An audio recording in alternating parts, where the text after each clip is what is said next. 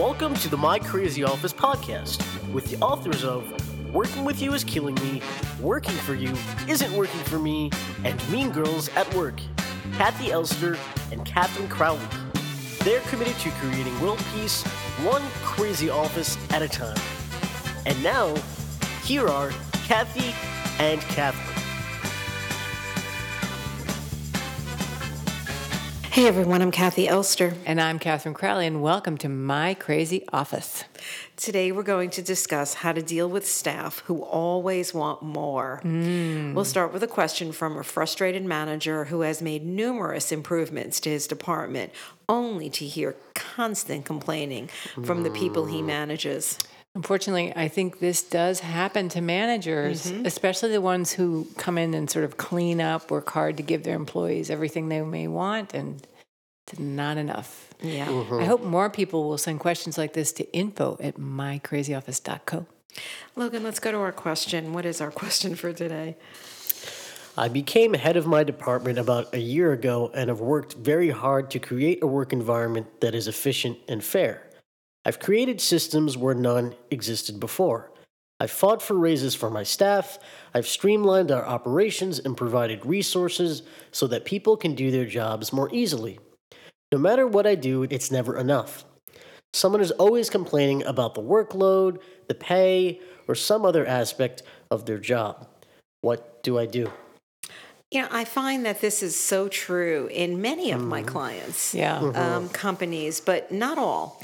And I think if you tend to hire very young people that don't have the experience of working in some really dysfunctional companies, they really don't know that you may be offering them a good deal. Right. And you may also have a pot stirrer. I don't know, somebody who just says, "Oh, I got a friend who's making so much more," or "I know that." So there could be that, and you should really look into it. Yeah. But and if you're not hiring young people, then maybe you're still off. I don't know. Yeah. Right. Well, I was thinking another part of this could be you maybe you're silently doing all these things, making all these improvements, but not informing the staff of what you're doing on their behalf. You know what I mean? So it's almost like you're a suffering manager who's trying to rectify these situations. But I think in some ways, just like if you were an employee, you should be promoting your achievements, that it's important to let the staff know what you are doing on their behalf, right? How you are advocating for them. Well, yeah, you have to take credit for it and let them know that this is special. Yeah. But I also think you have to, at some point say, well, this is what we're offering. Yeah. And and if that is not, if you could do better, then, you should. So yeah. So I agree with Catherine. I think you have to really make sure that they understand what you've done and let them know they can go. Because I think you got to get rid of the complainers. Because I think people purge them. Well, people like to complain. I mean, I just think it's much easier than being satisfied. Right. So if you can get rid of the complainers, I mean, you can't get rid of them totally, but if you can minimize them, that might help also. Right. Well, I think also offering that they don't have to be there could help with the complaining as well, right? That if it's clear that, look, I've done the best I can. We're giving you the best salary we can. We're trying to manage your workload. If this doesn't work for you, we understand. Exactly. Yeah. So, I mean, I don't know who sent this question, and I wonder what the situation is. But, I think, I would do a survey in your area to make sure you are paying correctly and you are offering the right vacation and because the world is changing and people want more work-life balance and they deserve that.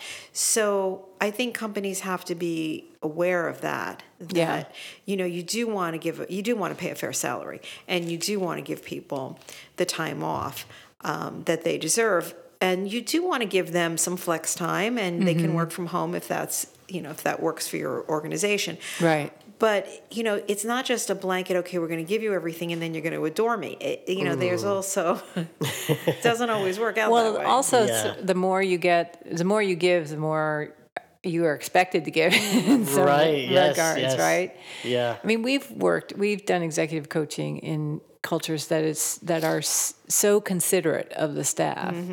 And you can still find, as you were saying, both the complainers and the things to complain about. So, and I think that's part of it, is like understanding. I was working with someone the other day who has consulting agency, and some of the consultants, typically if you lose a client, you go, quote, on the beach, but smaller companies just let the consultants go until they have another gig. And I don't think that this person actually informed the consultants that, I could be letting you go right now. Right. But we want to keep you. And in order to keep you, we're going to need these things from you.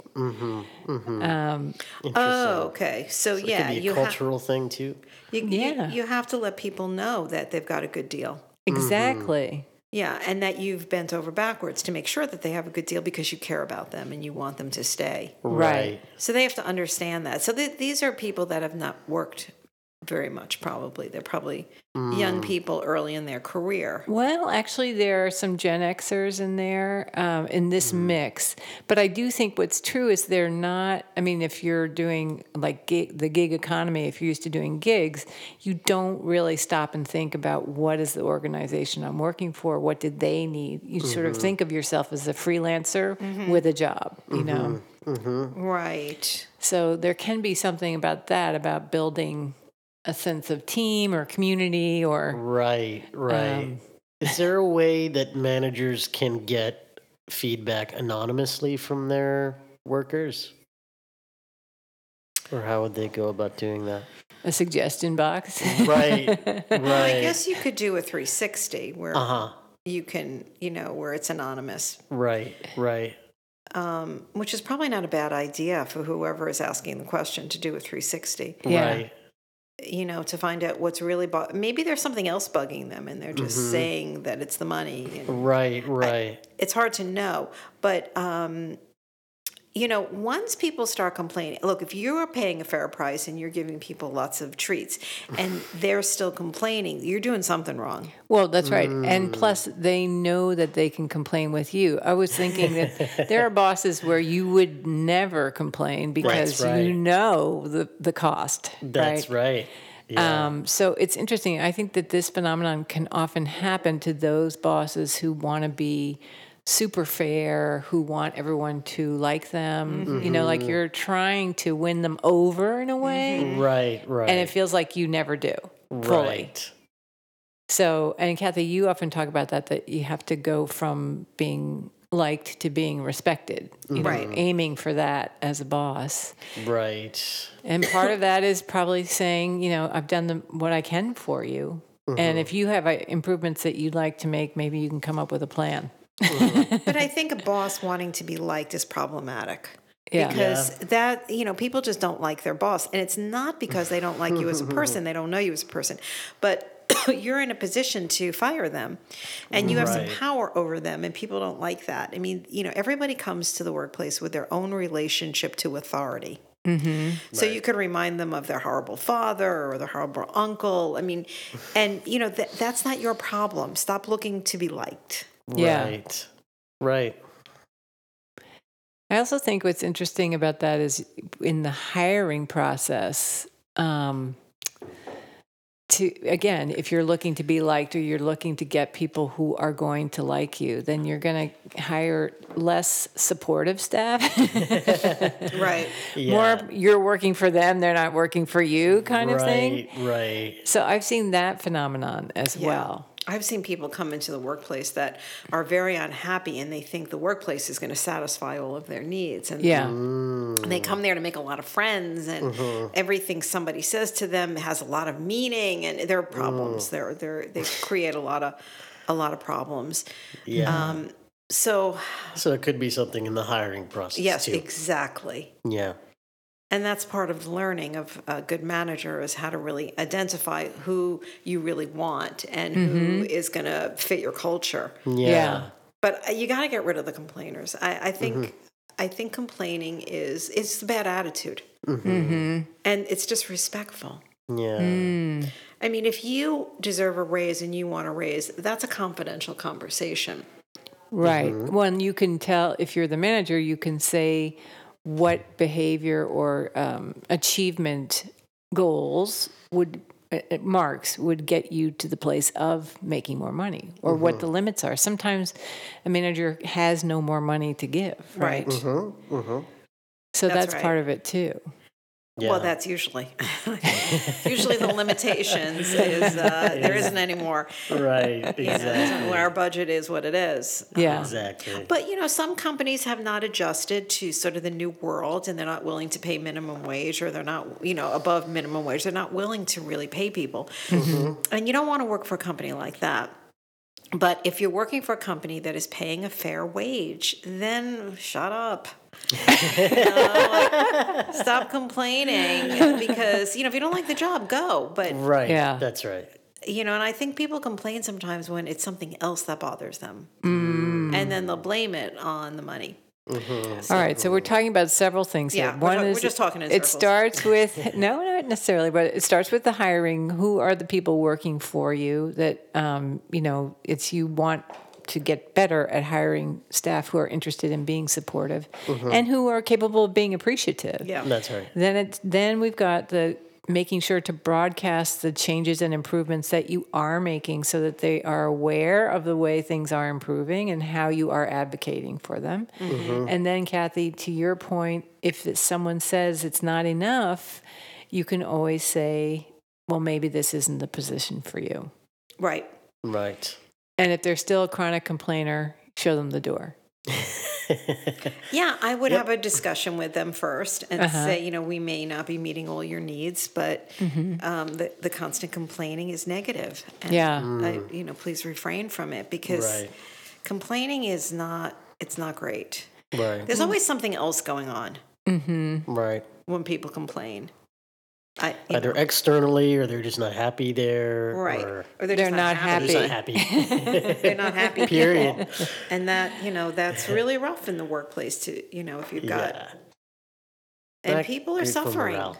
People have been suffering through COVID, maybe with their children, maybe they've lost people. Yeah. It's not great, but you can still cut off the complainers. Yes. Yeah. Yeah. So that's it for this podcast. If you have any further comments or thoughts, or you're in this kind of a situation, tweet us at AskK2, and also follow us on Instagram at MyCrazyOffice. If you want to receive our weekly podcast email, text us at 228-28 and type in My Crazy Office. That's all one word, My Crazy Office, at 228-28. Finally, don't forget to send your questions and stories to info@mycrazyoffice.co. My Crazy Office is produced in New York City at K Squared Studios. Stay crazy.